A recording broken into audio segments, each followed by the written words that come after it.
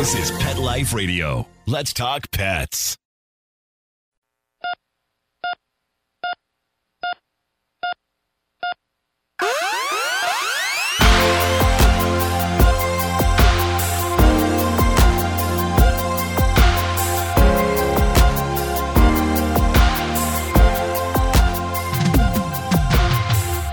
Welcome to ER Vet on Pet Life Radio. I'm your host, Dr. Justine Lee, and I'm an emergency critical care veterinary specialist and toxicologist. Thanks for joining us today. Today, we're going to be talking about COVID-19 or coronavirus and whether or not dogs and cats can get it. We'll be right back after these messages. DINOVITE.com.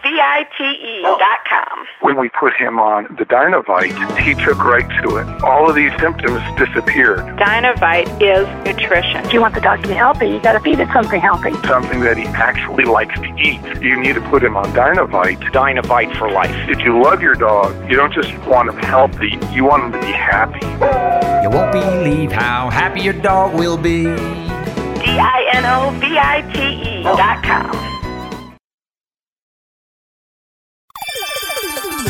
Let's Talk Pets on PetLifeRadio.com.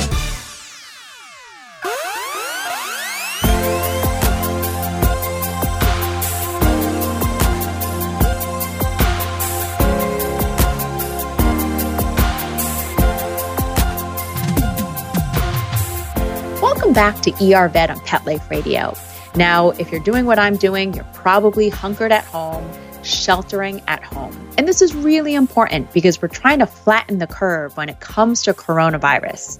Now, in a previous episode of ER Vet, I did talk about coronavirus and the different types that dogs and cats get. Now, most of the time, dogs will get a gastrointestinal version or rarely a respiratory version. Cats get a type of coronavirus that's more commonly known as feline infectious peritonitis. And we had a previous episode just on FIP. But the reason why I wanted to do another episode on coronavirus is because more recently, in the past week, there's been more information about pets potentially getting coronavirus. Now, for you dog owners, you're off the hook, but if you have a ferret or you have cats, I want you to pay attention. Now, there's already some great information out there on the internet. And when in doubt, I always tell people to go to a credible source for veterinary information. And one of my favorite sources is called WSAVA, which is the Global Veterinary Community for the World Small Animal Veterinary Association. They actually released an advisory statement from their scientific and One Health committees on the outbreak of COVID-19 and what you need to know in dogs and cats. And the reason why I'm trying to educate you guys on it is because what veterinarians and animal rescue organizations were seeing in China was that people were abandoning their dogs and cats because they were quarantined right away and they couldn't care for them, or they were worried they were getting it from their pets. So, since we did the last episode on coronavirus, I wanted to let you know there has been a bit of an update. There was initially one 17-year-old Pomeranian that was diagnosed positive for COVID-19. Now, please keep in mind this dog wasn't showing any symptoms at all, and the owner was positive for COVID-19. A short while later, several weeks later, a second dog in Hong Kong was tested positive, along with one cat from Belgium. Keep in mind that neither of the two dogs were showing symptoms, but the cat was showing symptoms. Well, based off this, IDEXX, which is one of the largest veterinary diagnostic laboratories in the world, started testing thousands of dogs and cats for SARS-CoV-2, which is the coronavirus strain responsible for COVID-19 in humans. And please be aware, they actually released a press release in the middle of March of 2020 stating they have not seen any positive cases in our four-legged family members. Now, keep in mind, this is most likely in North America and mostly in the United States. So they saw 0 cases. In fact, IDEXX actually created a new veterinary test for COVID-19, and this is done using PCR testing. This actually tests for the DNA of the virus. This is really similar to what they're doing in human medicine, which is also a PCR test. Now, None of the dogs that IDEXX tested were positive. None of the cats were positive. But the latest update that just came out a few days ago is that some zoo animals living in the Wildlife Conservation Society part of the Bronx Zoo were recently diagnosed positive for SARS coronavirus 2. And this was repeated multiple times. In fact, what happened was they did respiratory tract samples and they submitted them to the Animal Health Diagnostic Center and New York State Veterinary Diagnostic Laboratory at my alma mater, Cornell University College of Veterinary Medicine. They also submitted samples to the University of Illinois College of Veterinary Medicine Veterinary Diagnostic Laboratory.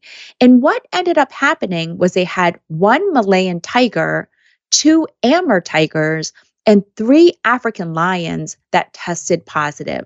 In fact, these big cats were symptomatic. They had clinical signs consistent with COVID-19.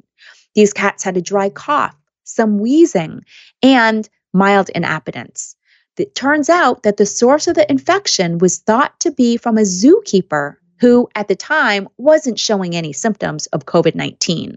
Thankfully, don't worry, all the affected cats are doing well, and they're being treated by the veterinarians at the zoo with supportive care, monitoring, and antibiotics. Thankfully, the Wildlife Conservation Society at the Bronx Zoo is now using enhanced personal protection equipment, what we call PPE in the medical field.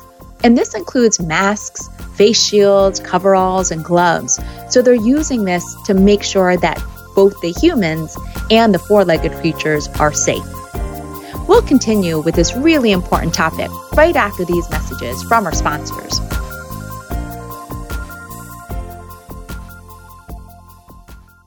Hey everyone, Michelle Fern here. I have the perfect gift for Mother's Day. You know, I can't visit my mother-in-law as much as I'd like to, and that's why I love the Skylight Frame. It's a touchscreen photo frame that you can email photos to, and they appear in seconds, so my mother-in-law can see the pictures right away. And I have a great savings for you. Just go to skylightframe.com/pet and you'll save $10. That's right, skylightframe.com/pet, P-E-T, and you'll save $10. And get ready to receive sheer happiness thank yous from your recipient, because they will love this. Let's talk pets. Let's talk pets On Pet Life Radio. Pet Life PetLifeRadio.com.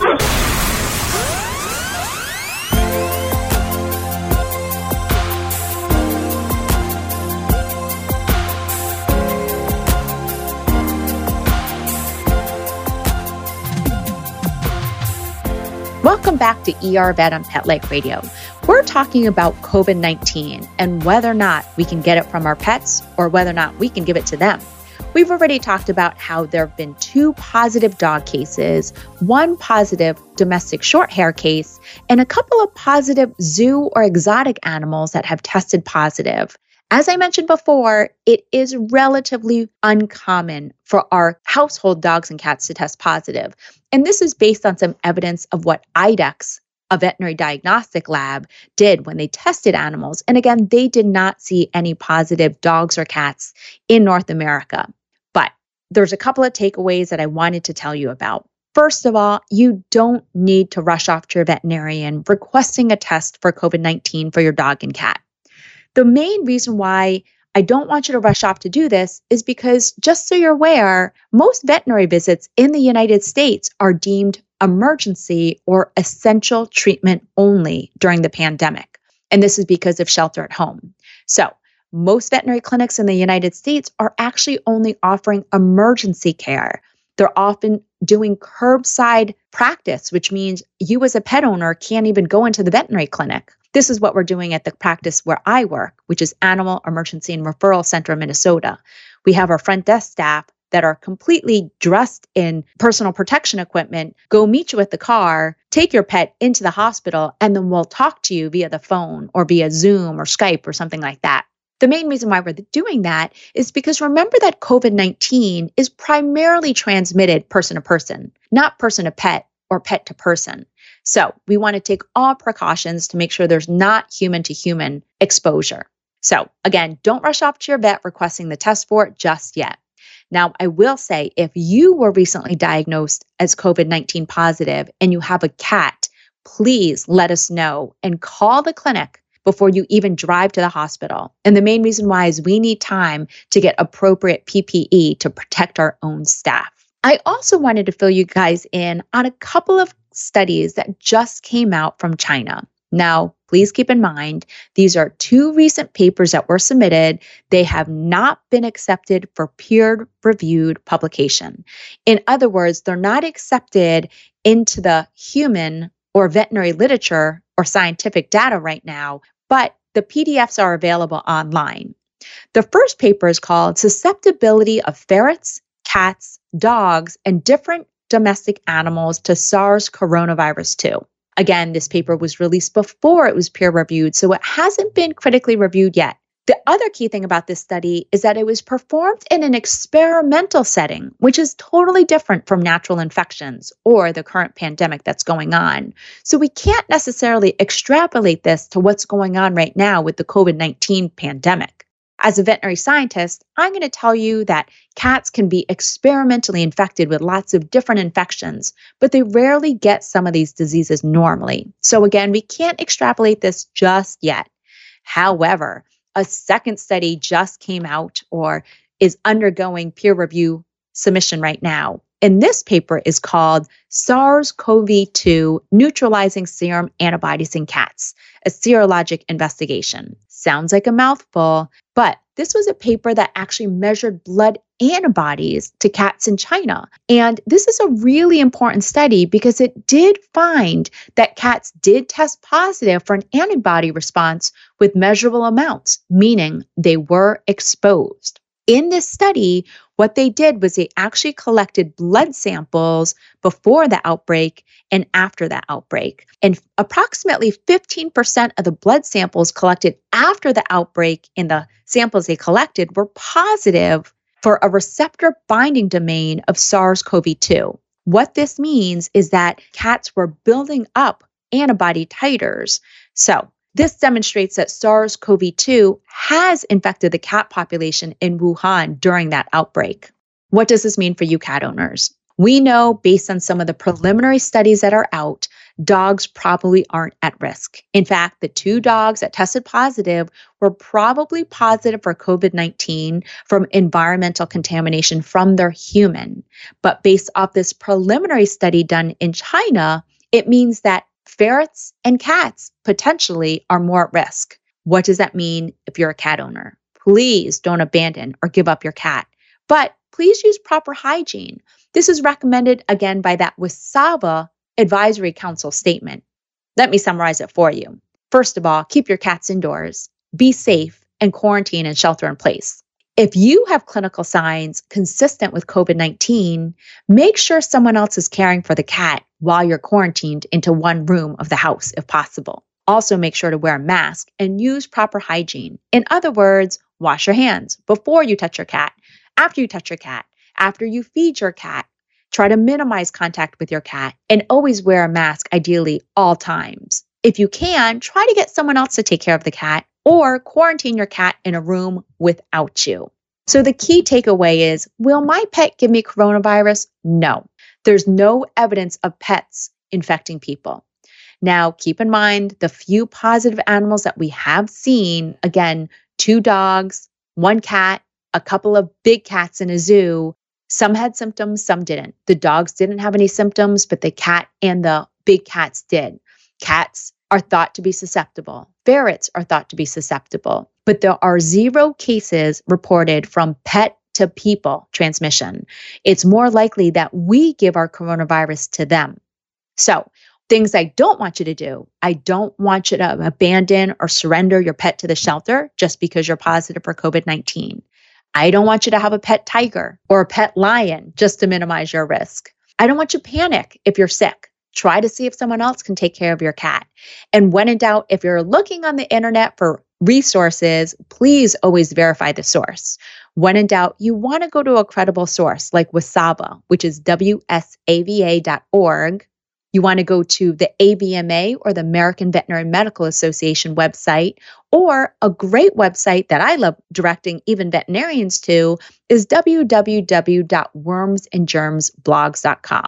That's written by a leading board-certified veterinary internist from Canada. He has got fantastic up-to-date information about COVID-19 and pets. More importantly, remember, there is a very minimal risk of pets spreading COVID-19 to their human two-legged family members. It's more likely the opposite way. There are over 1 million human cases worldwide of COVID-19 right now, and very few animals that have tested positive. If the pandemic did truly spread really badly to pets, we veterinarians would have seen it by now. More importantly, please be safe. Shelter at home, but keep in mind you can still go and walk your dog. You want to stay safe inside. You want to make sure you're maintaining social distancing. You're keeping 6 feet away. I do 8 to 10 just to be on the safe side, but that doesn't mean you can't go outside.